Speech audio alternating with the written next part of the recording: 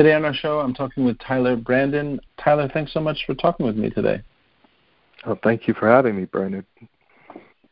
Tyler, first I want to congratulate you on a beautiful show you're having right now at Shelter called Fire Paintings, which is up as we speak. We're talking on the 27th of July, and it's running through August 13th. Is that correct? That's when the show's coming down? Exactly right.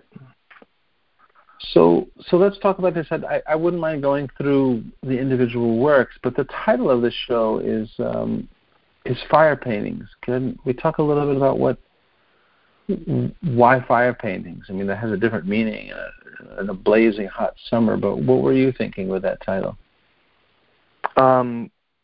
Well, at the time, I didn't really have anything in mind at all, and I was referring to them as cave paintings, affectionately.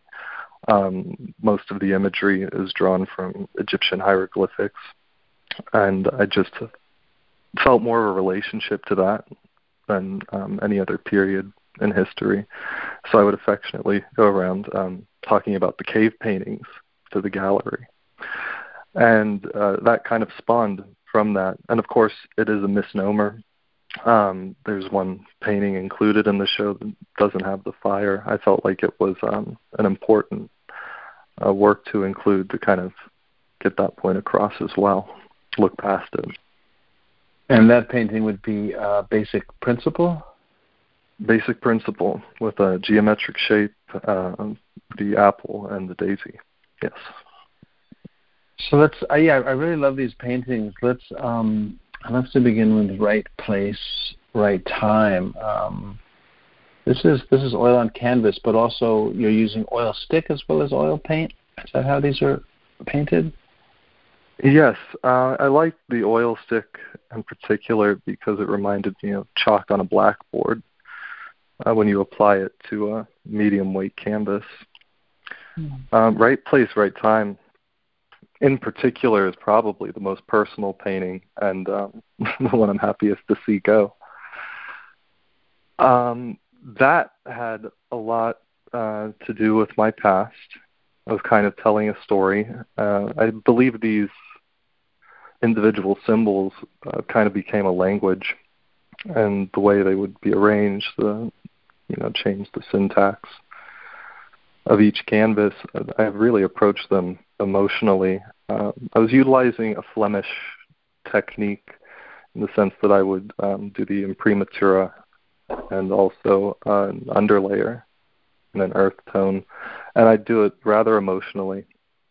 Just listening to music at full volume and just kind of having at it in one sitting. Then later when I would come in with the color, I would try to preserve the naivety of the lines and try to hold on to that little fleeting moment I caught when I first painted it.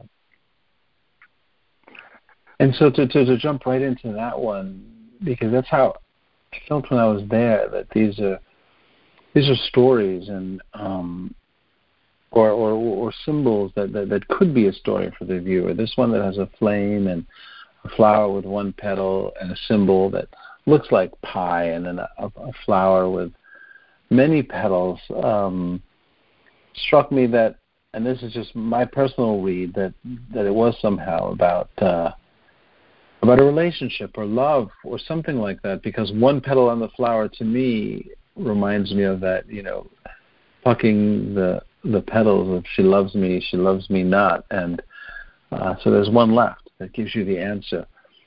But we don't know what this answer is unless I can decode this a little bit more. Is my read a stretch, or what do you think about that? Is that part of what's happening here? No, it's exactly right. Personally speaking, I believe each symbol in the painting does have a meaning to me. I know exactly what I'm conveying. That one, of course, is rather obvious, but the others I don't believe as such. And I like to leave that open to people to try and translate the cipher, decode the cipher, rather. And that pie symbol, is it a pie symbol or is that something else? No, it is a pie symbol. And so, okay, I don't want to push you to break that down too much more because, right, these are for people to decode. So, all right, well then let's jump a little more into it, if that's all right. Then, yeah. To me, this was about love, but pi, I wasn't clear about what that meaning was and how that related to the other flower. I of course think of like this endless string of numbers, something endless, but it wasn't I've clear. heard people particularly remark on the absurdity of pi, the stretch of the numbers. So that was something I saw. And it's interesting, too, because that was a very conscious painting, very well received. The rest sometimes aren't so conscious. Sometimes I'm just sort of dumping from the period since I last painted, all the emotions, everything that's happened onto that canvas with the symbols and their arrangement. Well, pi to me also seems, like a symbol of perfection, even though it's kind of close to perfect, just like a circle might be. It is some kind of approximation of perfection. That's kind of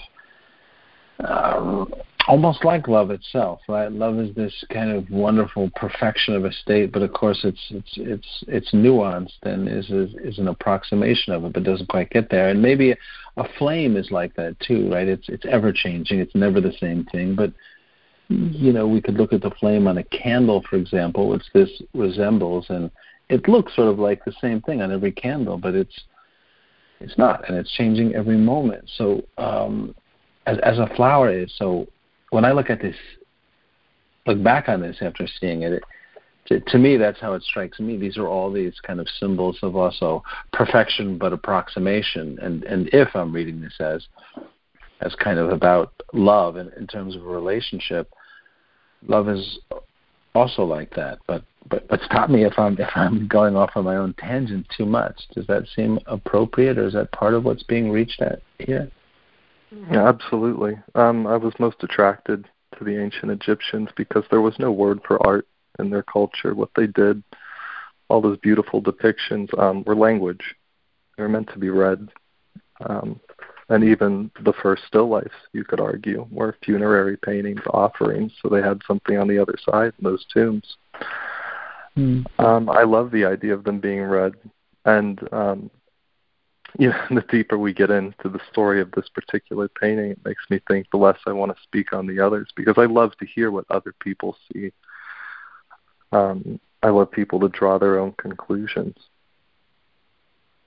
Yeah, that's interesting. So that seems to be part of the narrative in these, is that it's not a narrative that you're going to lay out, like in the one basic principle which we mentioned earlier, the only painting without a flame, which has this kind of comical form and an apple, and a flower. It looks like what kind of a flower is that? Is that a daisy or something like that?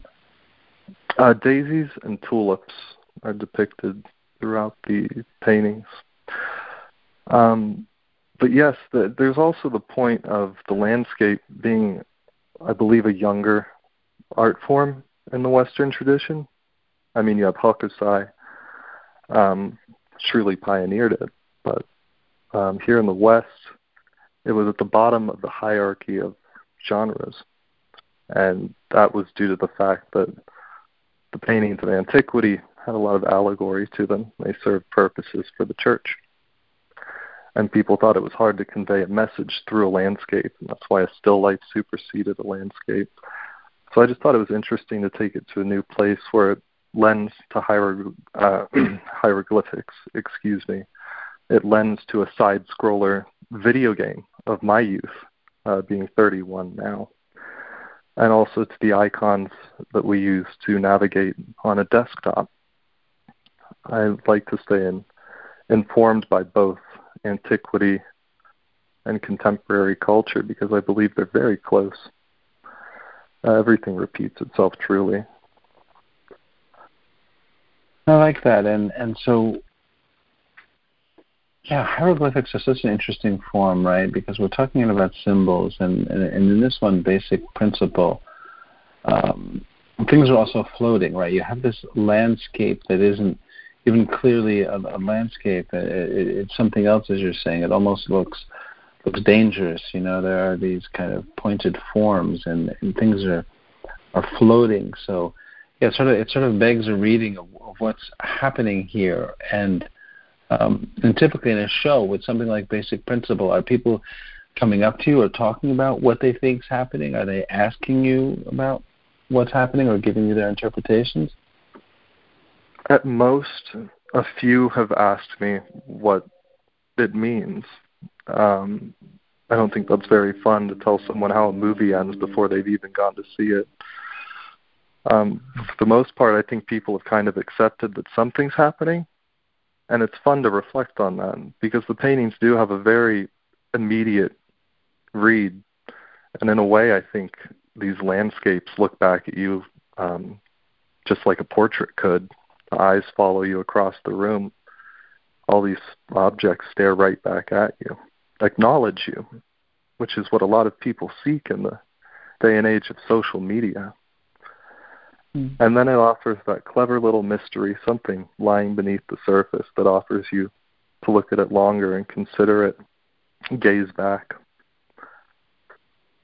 Well, and potentially find new things in it all the time, right? Like I'm looking at Common Denominator, which has this, triangle in it, which looks like it has something to do with the Pythagorean theorem, is something that I would imagine if it's in your home, looking at this and thinking at different times, what does it mean? It could, like a portrait looking back at you, it could have different reflections. Maybe we see the portrait smiling, or we realize it's not actually a smile, or those eyes aren't looking at us, they're looking kind of over us or something. Is that how you like these paintings to be lived with, as kind of endlessly there for decoding and reflection in a hieroglyphic kind of way? And the paintings, or this presentation of the landscape, has become very near and dear to me very quickly. I kept two. I live with them, and I often find myself abandoning my work just to go and stand in front of them and just see if they can offer me anything new. But they do always merit me returning to just wonder, to stare and wonder at them. And I think it's a special place to be in. So I plan on focusing on this style for quite some time. Who knows, arguably the rest of my life. I just think it's a rather interesting direction to move the landscape in, and to see what it's capable of as the youngest genre. So yeah, talking about that specifically, like the landscape genre, right? This doesn't have that kind of depth. This doesn't have a horizon line. So it's a landscape unlike what we're used to, right? Most objects are floating, though the flowers seem to come out of the landscape. Am I correct in understanding, like, there isn't a horizon line, right? There isn't necessarily even a sky. I mean, though I read the background as sky, the landscape is the green in front, which looks a bit like stylized grass. I mean, how do you see this in the context of other landscapes, or maybe I should say the history of landscape paintings? Well, I suppose I traded the horizon line for a register, much like they would use in hieroglyphics to write along. Also, the fact that they're floating does lend back to icons on a desktop, or little things you can grab for health in a video game, what have you. And so I think, again, in ancient and modern terms, it's nice to see another parallel, how things were depicted, separate from that register, or attached to it in the case of the flowers. And even in the law of attraction, the column pushes the register down to make space for it. So it's nice to create these rules and then bend them for a sort of emotional response. Well, there's so many associations. That's so interesting. So in the law of attraction, right, it's being bent down, and there's two flames in there, a tulip and a cube, and very enigmatic. It feels like something we could move through. When you mentioned a game reference, that becomes very clear to me now, that could also be an association that the viewer might have, kind of grabbing these flames, going through the cube, not being pushed off by the column. I mean, I know I'm taking that a little far, but that's also part of a common vernacular that we have to some extent, whether we're playing games on a phone or a console. This idea of pulling things out of the air that somehow aid our health, right? I mean, it's such an odd thing when I think about it, and I haven't in a while, but that's in part what's referenced here. You're saying, right? This sort of even with those video games, that's all life, isn't it? When you see the little red heart, you grab it, and that's restoring your health or recovering. Like, that just sums up an entire recovery period from an injury. And people just see that and know it immediately running across the screen in a video game. They don't think twice about it. I mean, which even plays in how we speak to each other now with emojis. We're all guilty of it. We've given up a proper sentence for just a thumbs up, fire emoji, thumbs down, heart. And we can convey a lot just by sending a single little symbol. There's something about these that also feels innocent, for lack of a better word. Not childlike, but something that does seem to reach back. And when I think of games, I think of that, of course, playing them more when I was younger, but also a language of symbols, or a time before language. I mean, you talked about them as primitive paintings and hieroglyphics, and this wasn't a time before language, but it was a time when perhaps symbols. I mean, this happens in dreams too. Yeah. Right. I mean, in dreams also, that is true. But it also was a form of storytelling. If it was funerary rites in a tomb, or if it was cavemen talking about the hunt, some epic hunt, it's a storytelling device. And I find that aspect interesting, which we've always sought, and we're trying to abandon now in some ways because it was dominated by the church for a period. And that's why in the 19th century they rejected all those metaphors to the things that they were painting, some hidden meaning, like when Matisse paints an apple, it's simply an apple. And I think that's when landscape painting in the Western tradition truly became an accepted form of fine art, high art. But then again, I digress. You have Poussin, others that were brilliant. Right. But in the when fine art. No, go on. But in the what? Well, at least in terms of like this newfound self-expression in fine art, Right. But go on. You were saying, sorry?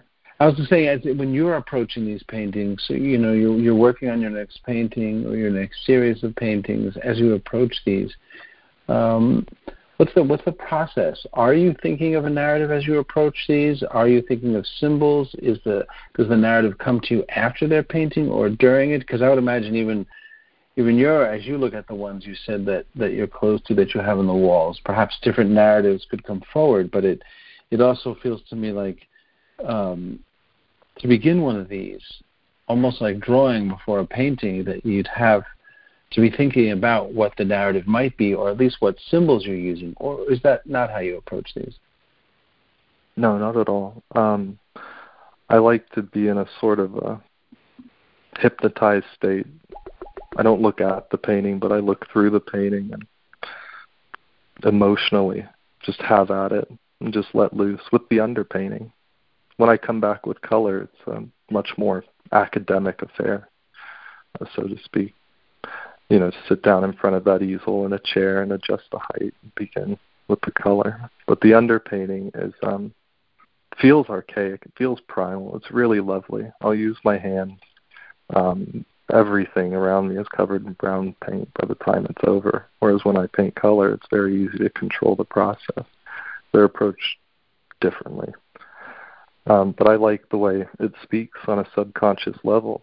Once I was able to sort of establish a language, symbols that I really felt drawn to, it was very easy to just stamp them like a factory line, like not to think about it, but to allow what's underneath to come out. I found that trying to control anything is the worst thing you can do. Worst.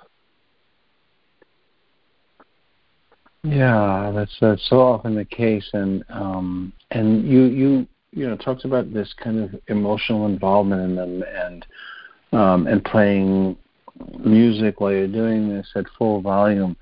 Does the music you're playing affect these at all? I mean, because you're getting into this kind of state, it sounds like emotional trance-like state. I would imagine the music itself would affect that state, or no? I mean, meaning which kind of music you're listening to. I suppose, of course, that lends to it, but then again, those emotions were underlined to begin with because I chose the music to put on. I was in a mood. So either way, the mood was coming out in the painting, but it's simply maybe amplified or given pageantry by putting on Grace by Jeff Buckley, for example, listening cover to cover.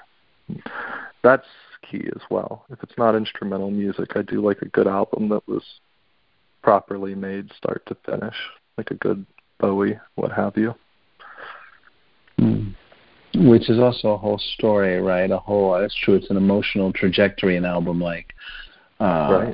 Like a Bowie album or the Jeff Buckley that you've been mentioning. Yeah, those are very emotive and has a beginning and an ending. So that seems to play into your work quite a bit, right? This because this is a kind of some artists are in their studios. It's quiet. You're in your studio, and it sounds like a completely, in terms of audio and perhaps other forms, a totally immersive experience. Oh, absolutely. I mean, it's fun to see the difference of Act 1 and Act 2 because, like you said, music's blasting, painting with my hands, brushes, rubbing it out with the shirt I'm wearing, whatever I need to do to get the image I want. But then also coming back, being able to sit down in any outfit, any plainclothes outfit, and just begin painting without getting paint on myself or playing a little background music or, say, listening to an old artist interview, what have you.